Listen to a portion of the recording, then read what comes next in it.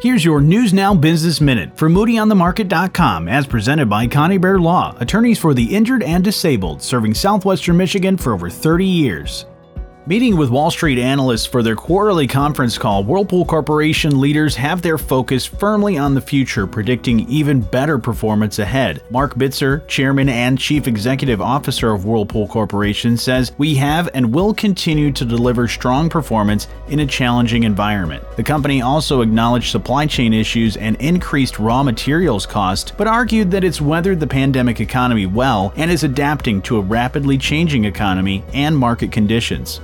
I'm Johnny Reinhardt, and when you want to know Southwest Michigan's business, find it first at Moody on the Market. And when you're on the go and you want to know, download the Moody on the Market app in your app store or find it at MoodyOnTheMarket.com.